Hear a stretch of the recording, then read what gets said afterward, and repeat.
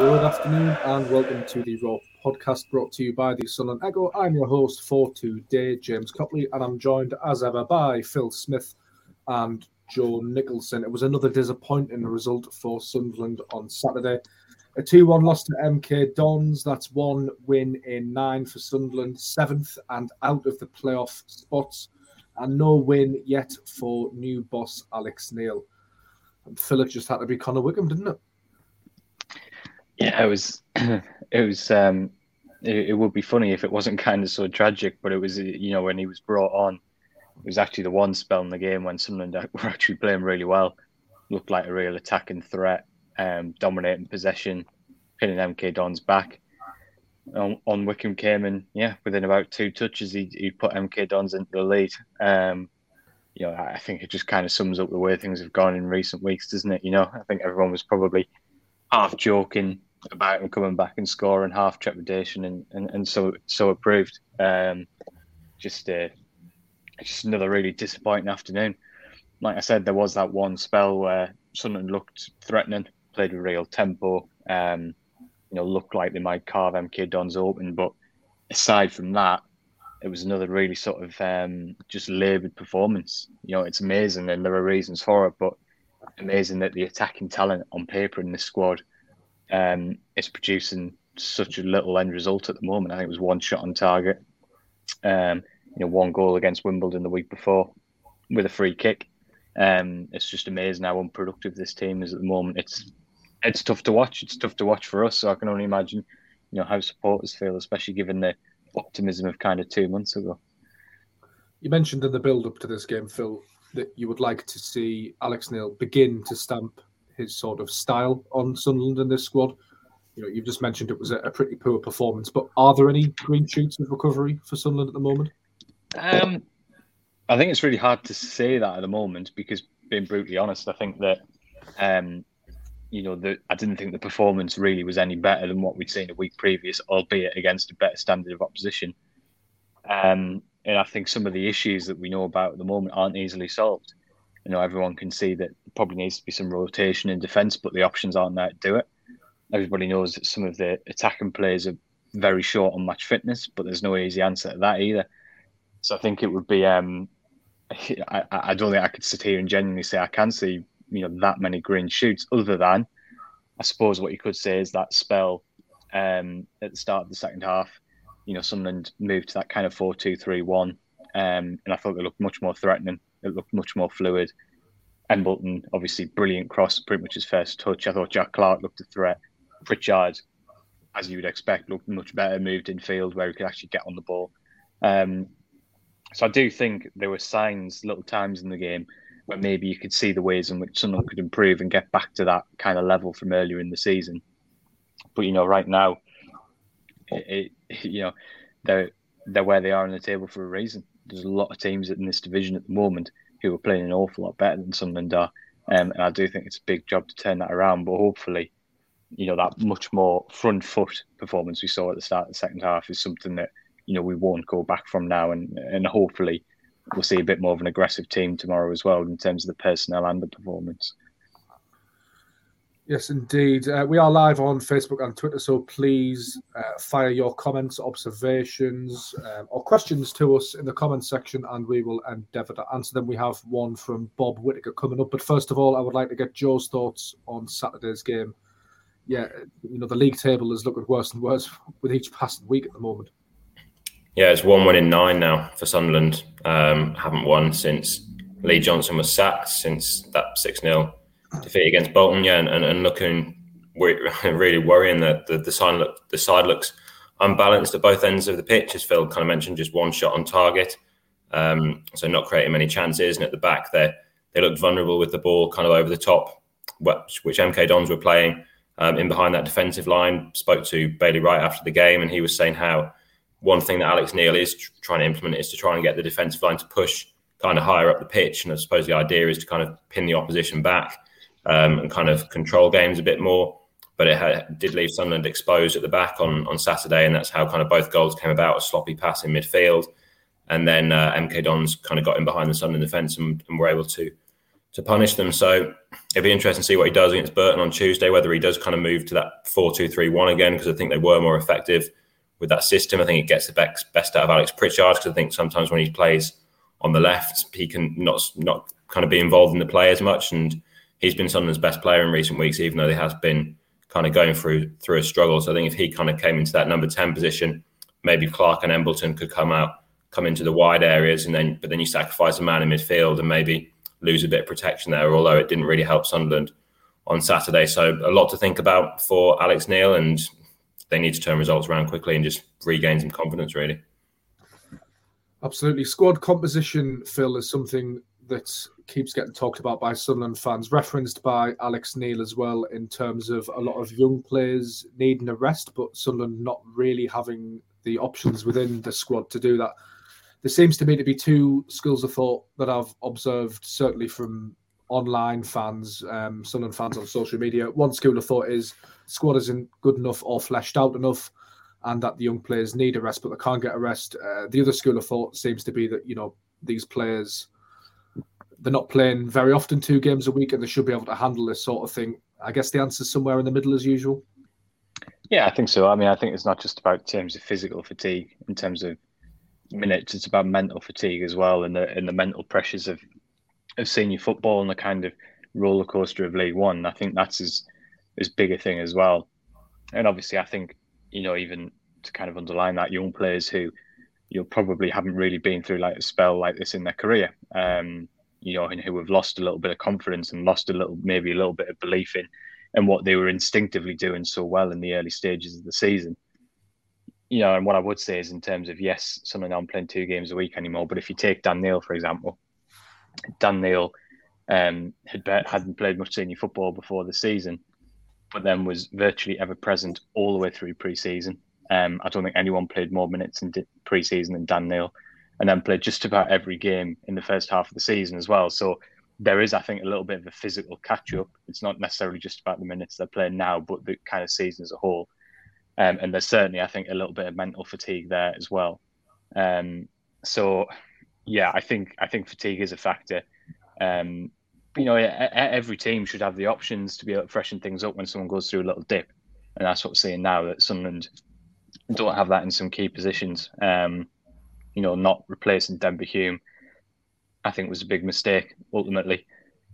I understand that in the long term, Niall Huggins is going to be a really, really strong option for that position, and he's going to be a big player for the club. But as we've all said, you have to try and get out this division as well, and to not bring someone in, even on loan, to compete with Dennis Cirkin, I think at the moment is a big problem, because I think, it's not singling out Dennis Cirkin. I think there's quite a few players in that boat, but it just shows where some key errors in the January window now are really having a significant effect on the pitch, because, through the front end of the pitch up top, you can look at it and say, well, Neil needs to freshen it up and he can bring this player in, he can do this.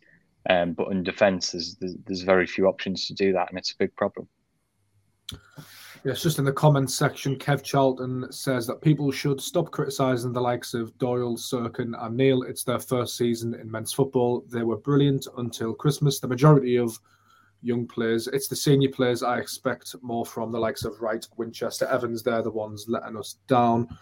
Move on to Bob Whittaker. Joe, this will be one for you. 2 observations. Should Defoe start and come off when he's tired? That would give the crowd a boost. 2, several players in wrong positions. For example, Winchester. Where do you stand on those 2 points, Joe? Well, the thing is with Defoe, obviously fans would love to see him starting, but Alex Neil's kind of brought it up several times that he doesn't feel that he's match fit. He's obviously in good condition, takes very good care of himself, but I think he played like 9 minutes for Rangers all season, and people perhaps maybe underestimate that it's not going to be easy for him to come in and start a first team game, and until he does, we're not going to really be sure what condition he's in and whether he could get through kind of 60 minutes from the start.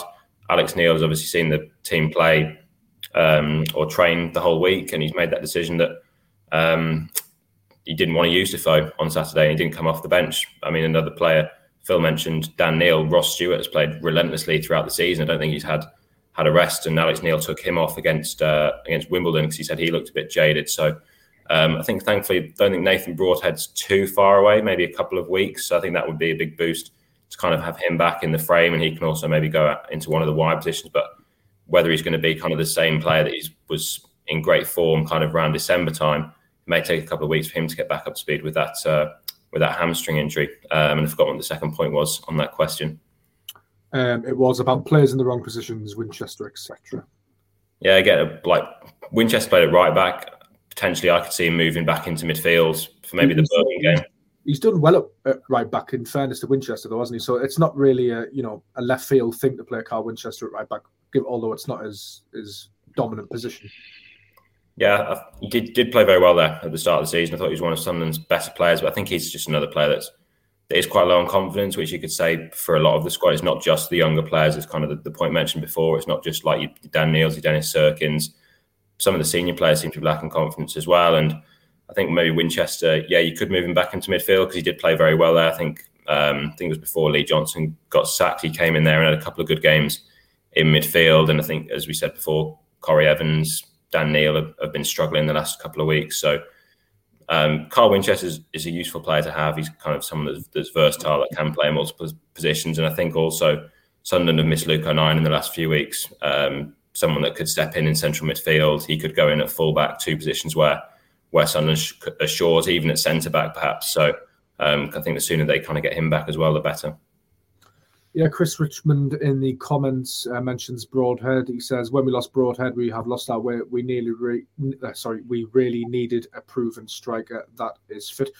Phil, just on the back of that point in terms of Broadhead, Joe mentioned a couple of weeks, Luke O'Nien and Aidan McGeady. What's the latest situation on those two players? Obviously, Alex Neil provided a little bit of an update pre-MK Dons, but having those two back and firing fit could be a real boost. Yeah, I think so. I think that Broadhead would probably be the closest of the three. I think there were some suggestions that he should be back pretty much fully fit, sort of first, second week of March. Obviously, he won't have played for a few months, but that will be a big boost. I think O'Nien again is getting closer. I do think O'Nien, albeit he'll have been out for a long time, will probably make a little bit quite an impact quite quickly because his physical condition is outstanding. McGeady not far away as well, but of course McGeady has played very, very little football for quite a long period of time now, sort of off the back of the end of last season because of injury. So he will definitely need some time to get up to speed and to make the impact that we know he's capable of. So it's kind of broadly positive. But having said that, this challenging little run, certainly up to the Charlton game, I think Sunderland will have to be sort of get through without any of those players. And it poses a big challenge for Alex Neil, as he kind of said to us on Saturday after the game. What do you do? Do you pick experienced players who you feel are lacking match fitness, or do you feel like you pick young players who are fit, but maybe were a little bit drained and couldn't do with the rest?